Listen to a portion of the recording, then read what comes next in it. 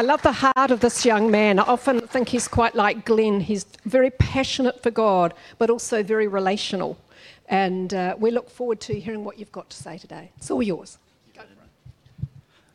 And I look like Glenn too. So I'm not actually the pastor of the church. I'm just one of them. Anyway, I am super excited to be here today. Is anyone glad to be in the house of the Lord this morning? Yeah, amazing.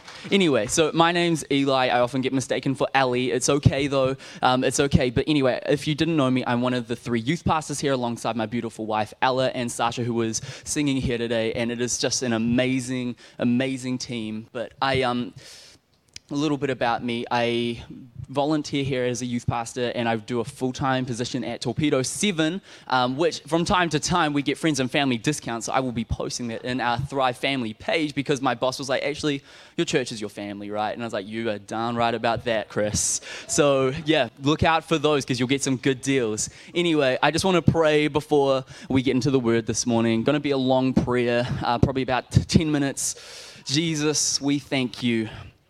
We put you as Lord in our life. We thank you that you are in control always. Speak this morning. Amen. Cool, let's get into it. Anyway, this morning I was, for a while I had this burning kind of like this fire inside of me about the topic of prayer, and I was like, God, what's this about? And he was like, no, you're going to preach it. And then Glenn and Deborah were like, hey, can you preach on a Sunday? I was like, yeah, I can do that. And anyway, so I named this message the better prayer. And then this morning, me and Ella were chatting, and she's like, you know that like Mitch, the old assistant pastor, before he left, that's the message that he delivered. Like that was the exact title of his word. And I was like, well, that's awkward because all my content's from him as well. And anyway, no, thank you, Pastor Mitch, for the notes. No, just kidding. Anyway, we're going to go through the Lord's Prayer this morning. And everyone knows it, right? Like everyone knows the Lord's Prayer. It was drilled into us as kids. So Matthew 6:19-13, let's say it together. Our Father who art in heaven, hallowed be thy name. Thy kingdom come, thy will be done on earth as it is in heaven. Give us this day our daily bread, and forgive our sins as we forgive those that sin against us. Lead us not into temptation, and deliver us from the evil one. For yours is the kingdom, the power, and the glory forever and ever. Amen. That's me this morning, church. Now, anyway, how powerful is that, right? It is so powerful. But have you ever stopped to think about what you were saying? Like, I remember growing up in a Baptist church, and Sunday school would have these competitions on who could say it the fastest, and then you'd get a little chalky bar, and you'd get points on the chart, but it came this like competition, and the older I got, the more this powerful prayer became a ritual rather than more powerful, and that's not what it's about, right? Because something that was supposed to be filled with the power of God just became a competition on who could say it the fastest. And it's weird, right? Because we just all said it at the same time. And if I was to say, hey, can you say Matthew 6:9-13, everyone would just turn into robot mode and be like, and then say it, just like we did this morning, because it's been so drilled into us. Yet sometimes something that's so powerful becomes so diminished by our religion to it. Now, and I'm not saying that you shouldn't be religious in this, because this is an amazing prayer, but sometimes things get so watered down because we don't put it in the right position in our lives. So this morning, I want to deconstruct the Lord's Prayer. Is that okay? We're going to spend some time talking about it, but before we pull the passage apart, we need to frame it properly. You see, Jesus wasn't telling the disciples to pray this exact prayer over and over and you'll make it to heaven, but he frames it and gives a template for the disciples to work off, for the people that he's preaching to. He's giving them framework on how they should communicate with their Father. So this is what he says just before the classic Lord's Prayer in Matthew 6:5-8 in the NIV version. When you pray, do not be like the hypocrites, for they love to pray standing in the synagogues and on the street corners to be seen by others. Truly, I tell you, they will receive their reward in full. But when you pray, go into your room, close the door, and pray to your Father who is unseen. Then your Father, who sees what is done in secret, will reward you. That's a really hard word to say. Reward you. And when you pray, do not keep on babbling like pagans, for they think they will be heard because of their many words. Do not be like them, for your Father knows what you need before you ask him. And isn't that such a key part of this passage? Like, why didn't we memorize that in Sunday school? Because it frames the whole thing. So I want to repeat it. When you pray, do not be like the hypocrites, for they love standing in the synagogues on the street corners to be seen by others. Truly, I tell you, they will receive their reward in full. But when you pray, go into your room, close the door, pray to your Father who is unseen. Then your Father, who sees what is done in secret, will reward you, that hard word again. And when you pray, do not keep on babbling like the pagans, for they think they will be heard for their many words. Do not be like them, for your Father knows what you need before you ask him. And we get so much out of just these few verses, the start of which is not praying for validation, the approval and the honor from other people. Human is full of fragility. It is full of brokenness. There is no denying it, but trying to fill the space inside you from other people is firstly going to be unsatisfying, because it's a road to prayerful pride and honesty. If we're out in the street corners and we're like, man, look at me, like, look at my prayer, all these fancy words, it's a road to prayerful pride. Jesus then tells us that when we pray, we should pray in secret, so it's just between you and the Father. There is this organicness that comes from humanity spending time with their God alone. There's a completeness of sorts in those moments. See, 1 Corinthians 14:2 kind of reaffirms it. It says, for one who speaks in a tongue does not speak to men, but to God. For no one understands, but in the Spirit he speaks mysteries. We need to pray to God in our heavenly languages. We do this so when we pray, we're not seen by others, but to be seen by God. That's what Jesus is talking about. He's saying, do not pray so that others can be like, yeah, this guy's on it. But he's saying, pray to me. Pray to your Father. Do not pray to be heard by others. Do not be like hypocrites that are babbling for the attention of man. Pray like it's just you and Jesus. Just keep in mind verses 14 to 15, which says, for if I pray in a tongue, my spirit prays, but my mind is unfruitful. What is the outcome then? I will pray with the spirit, and I will pray with the mind also. So all of a sudden, we get 4 points, and we haven't even made it to the Lord's Prayer yet. 1, if you're taking notes, you can note this down. Don't pray for publicity. Number 2, pray by yourself. Number 3, don't keep babbling on like pagans who wish to be heard. 4, pray in the spirit and mind. The last part of the small section of Matthew 5 that I shared, it intrigues me. Verse 7 to be precise. When you pray, do not keep on babbling like pagans, for they think they will be heard because of their many words. You see, because Jesus is genuinely talking, don't just keep talking. Don't keep nagging the Father. That's genuinely what he's saying. He's saying he already knows what you need. See, don't we say to every single person, just keep talking to Jesus. Talk to him whenever you want to. Talk to him left, right, and center. And it's so true because we need to learn to connect with our Father in prayer.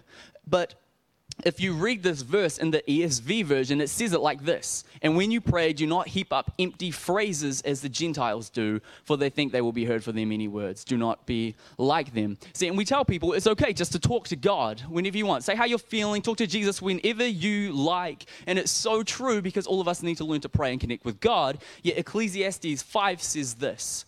Guard your steps when you go to the house of God. To draw near to listen is better than to offer the sacrifice of fools, for they do not know they're doing evil. Do not be rash with your mouth, nor let your heart be hasty to utter a word before God. For God is in heaven, and you are on earth. Therefore, let your words be few. For a dream comes with much business, and a fool's voice with many words. When you vow a vow to God, do not delay paying it, for he has no pleasure in fools. Pay what you vow.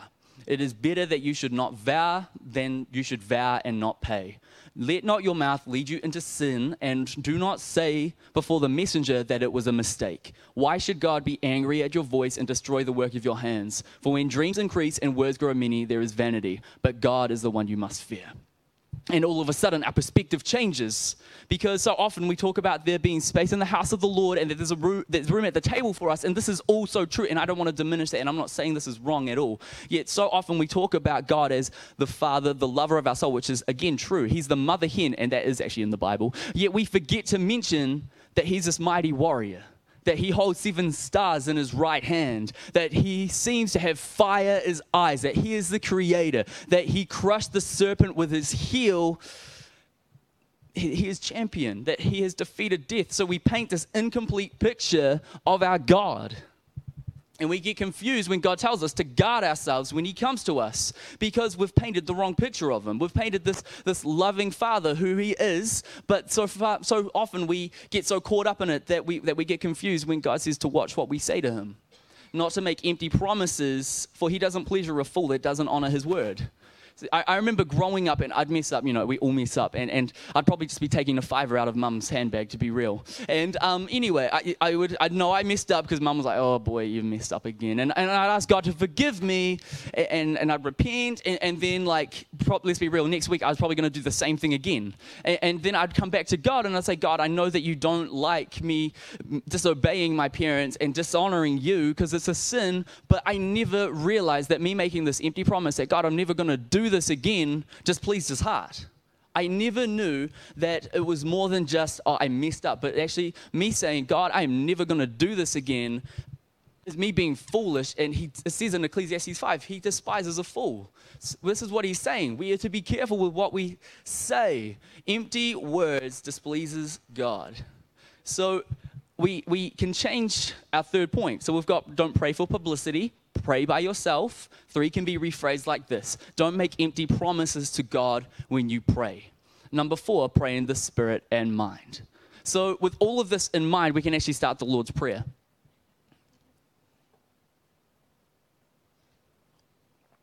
Our Father, who art in heaven, hallowed be thy name.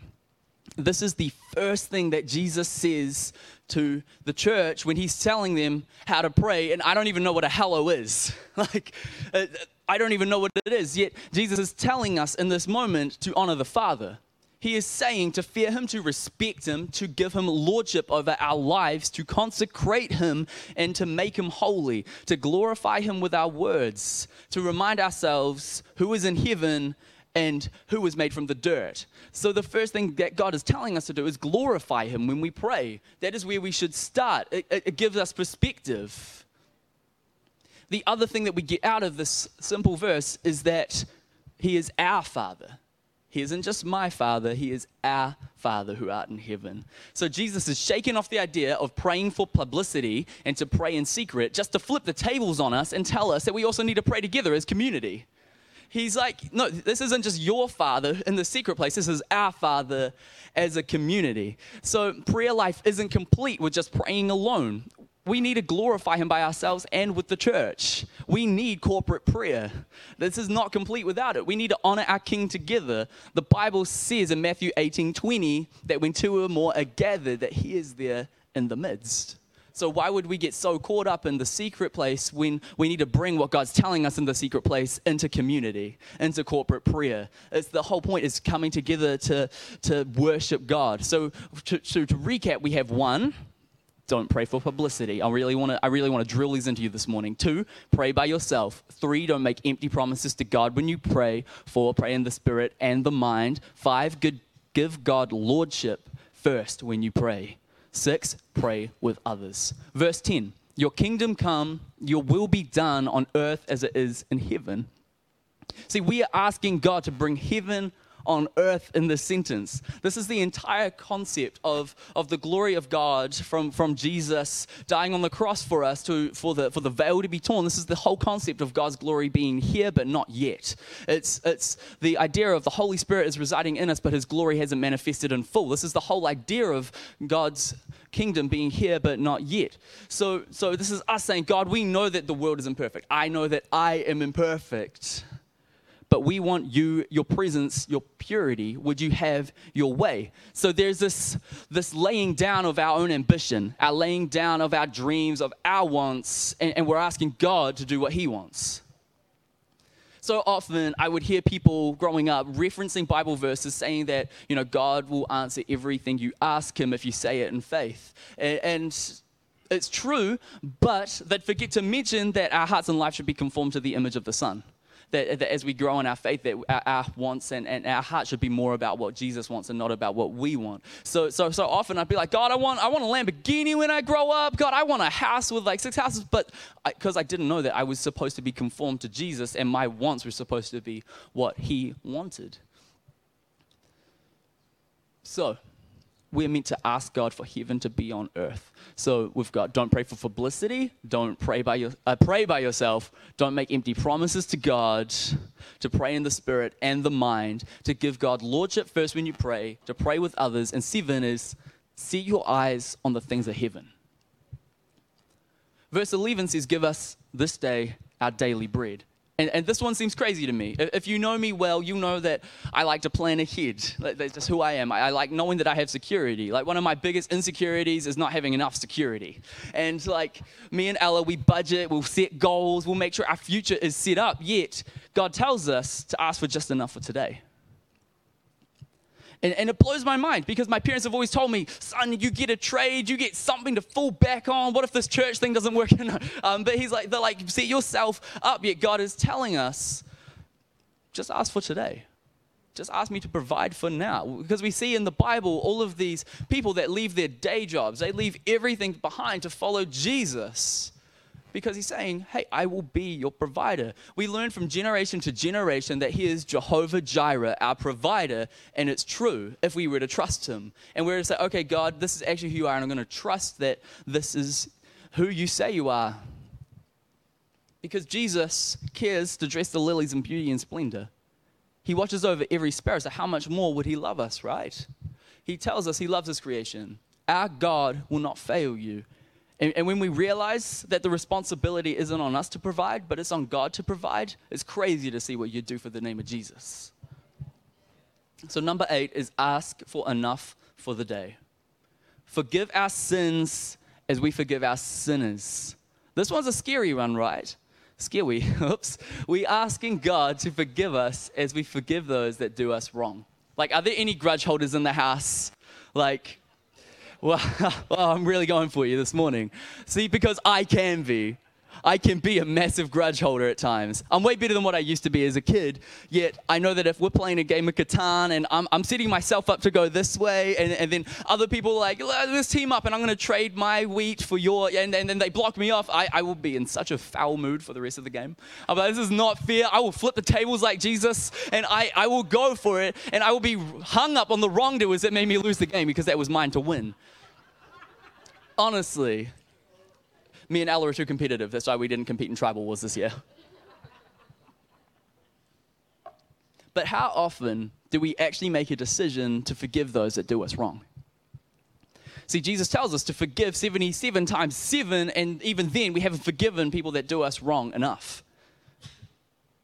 Because this is such a backwards concept in a world that's so caught up on cancel culture. On when someone does anything wrong, say, okay, no, there's no redemption for them. Or no, there's no coming back from that. Red flags, but then we'll come to church and we will pray the prayer of the Lord and say, forgive us as we forgive others. It's a backwards thing. See, the prayer of the Lord is completely upside down from what the world would tell us, and that's because God's kingdom is an upside down kingdom. It isn't about what the world is. So often we look at the Bible through the world's lens when we need to look at the world through the Bible's lens. See, because I know in the past I have held grudges from people that have hurt me, that have inflicted the brokenness of humanity on me, that have left me insecure. And all I can imagine is if God did what I asked him to forgive me as I forgave others, that there wouldn't be a lot of grace for me. If God truly listened to what I was asking him to do, the foolish, empty words that I was asking him to do, that there wouldn't be a lot of redemption or chance for me to come back.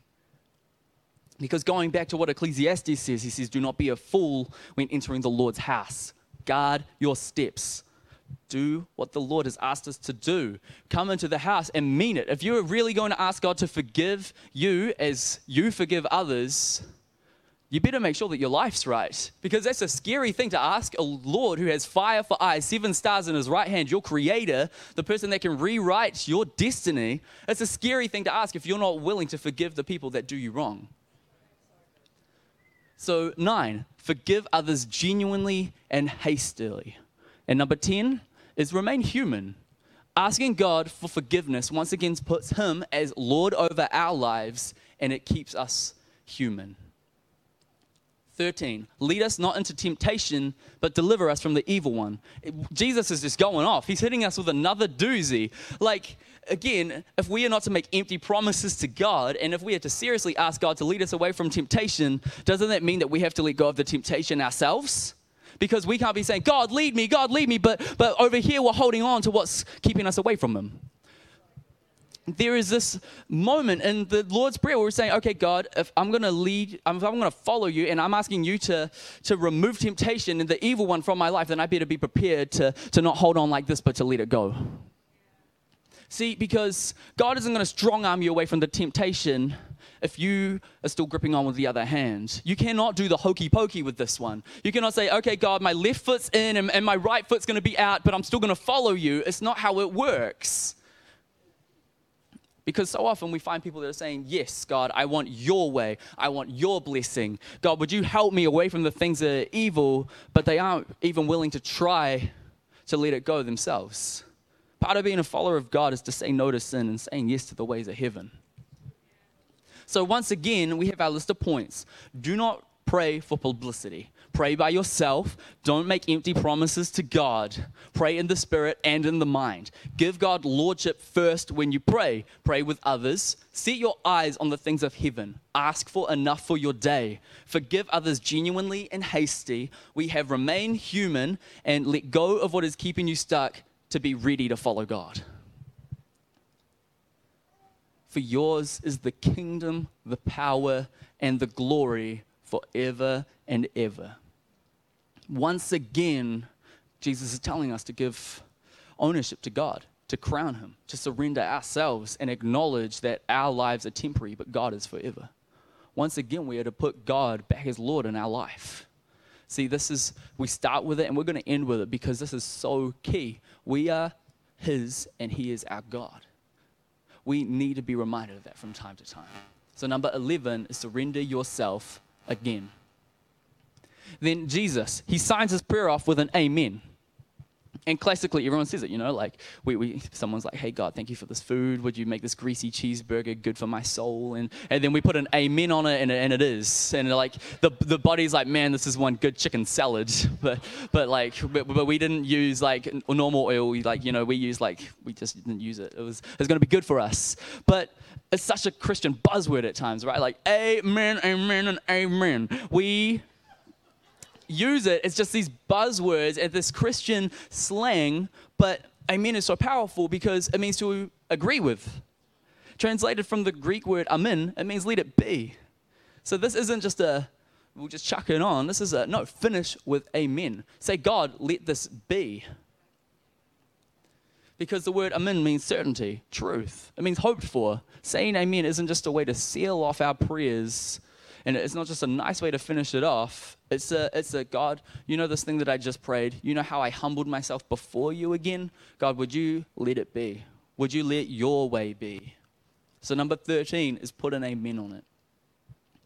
This prayer is powerful, and it comes alive when we pair it with the armor of God, which says to pray at all times in the Spirit. Ephesians 6 says this in the word of the Lord. Declare Scripture. My iPad's going funny. It's going weird. Where are we? We've missed it. It says, declare Scripture of truth when you pray. Earnestly pray in your heavenly languages to please the Lord. Psalm 51:10 says, create in me a clean heart, O Lord. Look to God as your Savior because He is. 2 Corinthians 7 says, if people who are called by my name humble themselves and pray and seek my face and turn from their wicked ways, then I will hear from heaven and forgive their sin and heal their land. This starts with the church. This isn't just people that don't even know that God is their Lord. This starts with us humbling ourselves, coming to Him, making Him Lord of our life, looking to the things of heaven and saying, God, would you create in me a clean heart? Would you heal our land? You see, there's this pastor named Chad Veach who I listen to a podcast on about leadership, and I'm fascinated by him because he's just this guy that wants to learn how to lead better.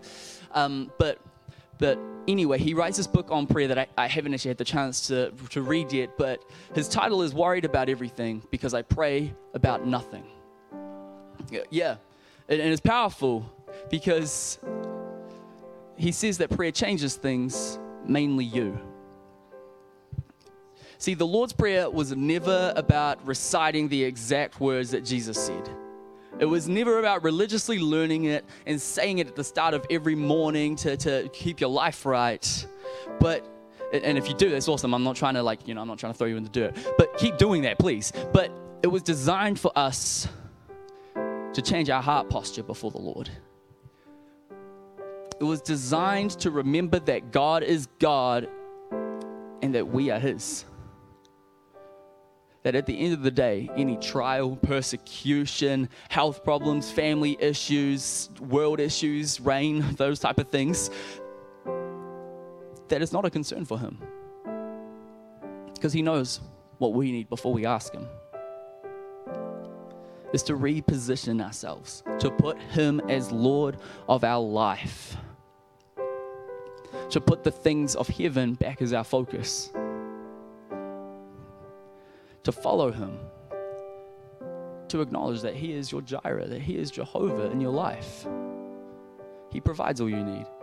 It's about surrendering yourself and saying, okay, God, not my way, your way. And that is the better prayer. It isn't just about saying, God, would you do this? Would you do that? And because I know you can, it's about saying, okay, God, you are Lord. I am yours. I want to follow you. What do you want in this situation? It isn't just some, okay, God, cool. I'd really like if you could heal this person because that would be really cool. And I guess you could because I've seen you do it before. But it's saying, okay, God, you are powerful. God, you are Father. You are champion. You defeated death. God, this is who you are. It's about acknowledging Him and putting Him in the right place of your life again. And this morning, what I want to do is I don't want to just say, if you don't know Jesus, put your hand up, and that's cool. But what I want to do this morning is I want us all to really think hard and say, okay, God, am I ready for you to be the Lord of my life, to be my champion, to be my Jireh, to be the Lord above all in my life. So this morning, I just, as the band comes up, I just wonder if we could all just bow our heads and close our eyes. And I want us all to take a moment with God and just say, God, I'm going to recenter my life around you. God, I want you to be Lord in my life.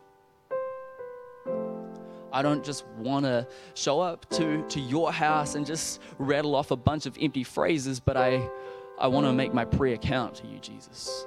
I want to make the time that I spend with you important. So what we're going to do this morning is,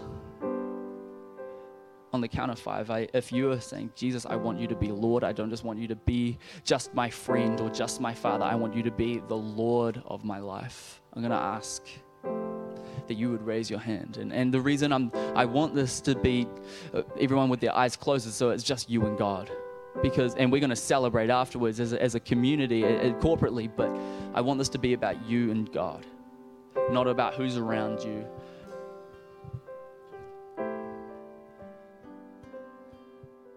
Jesus, we love you.